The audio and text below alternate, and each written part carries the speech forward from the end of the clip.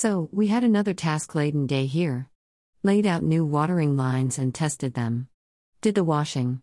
Other odd jobs around the house. A very sunny, hot day but very, very windy.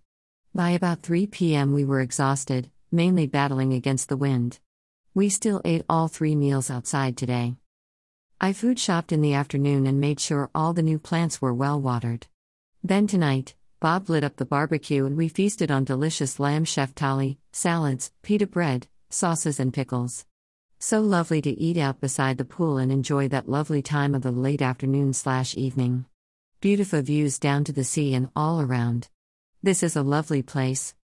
So, sheftali, sweet red peppers, salad, pita, and then, I made a fantastic fruit crumble from the lovely yellow plum-like loquats from our trees.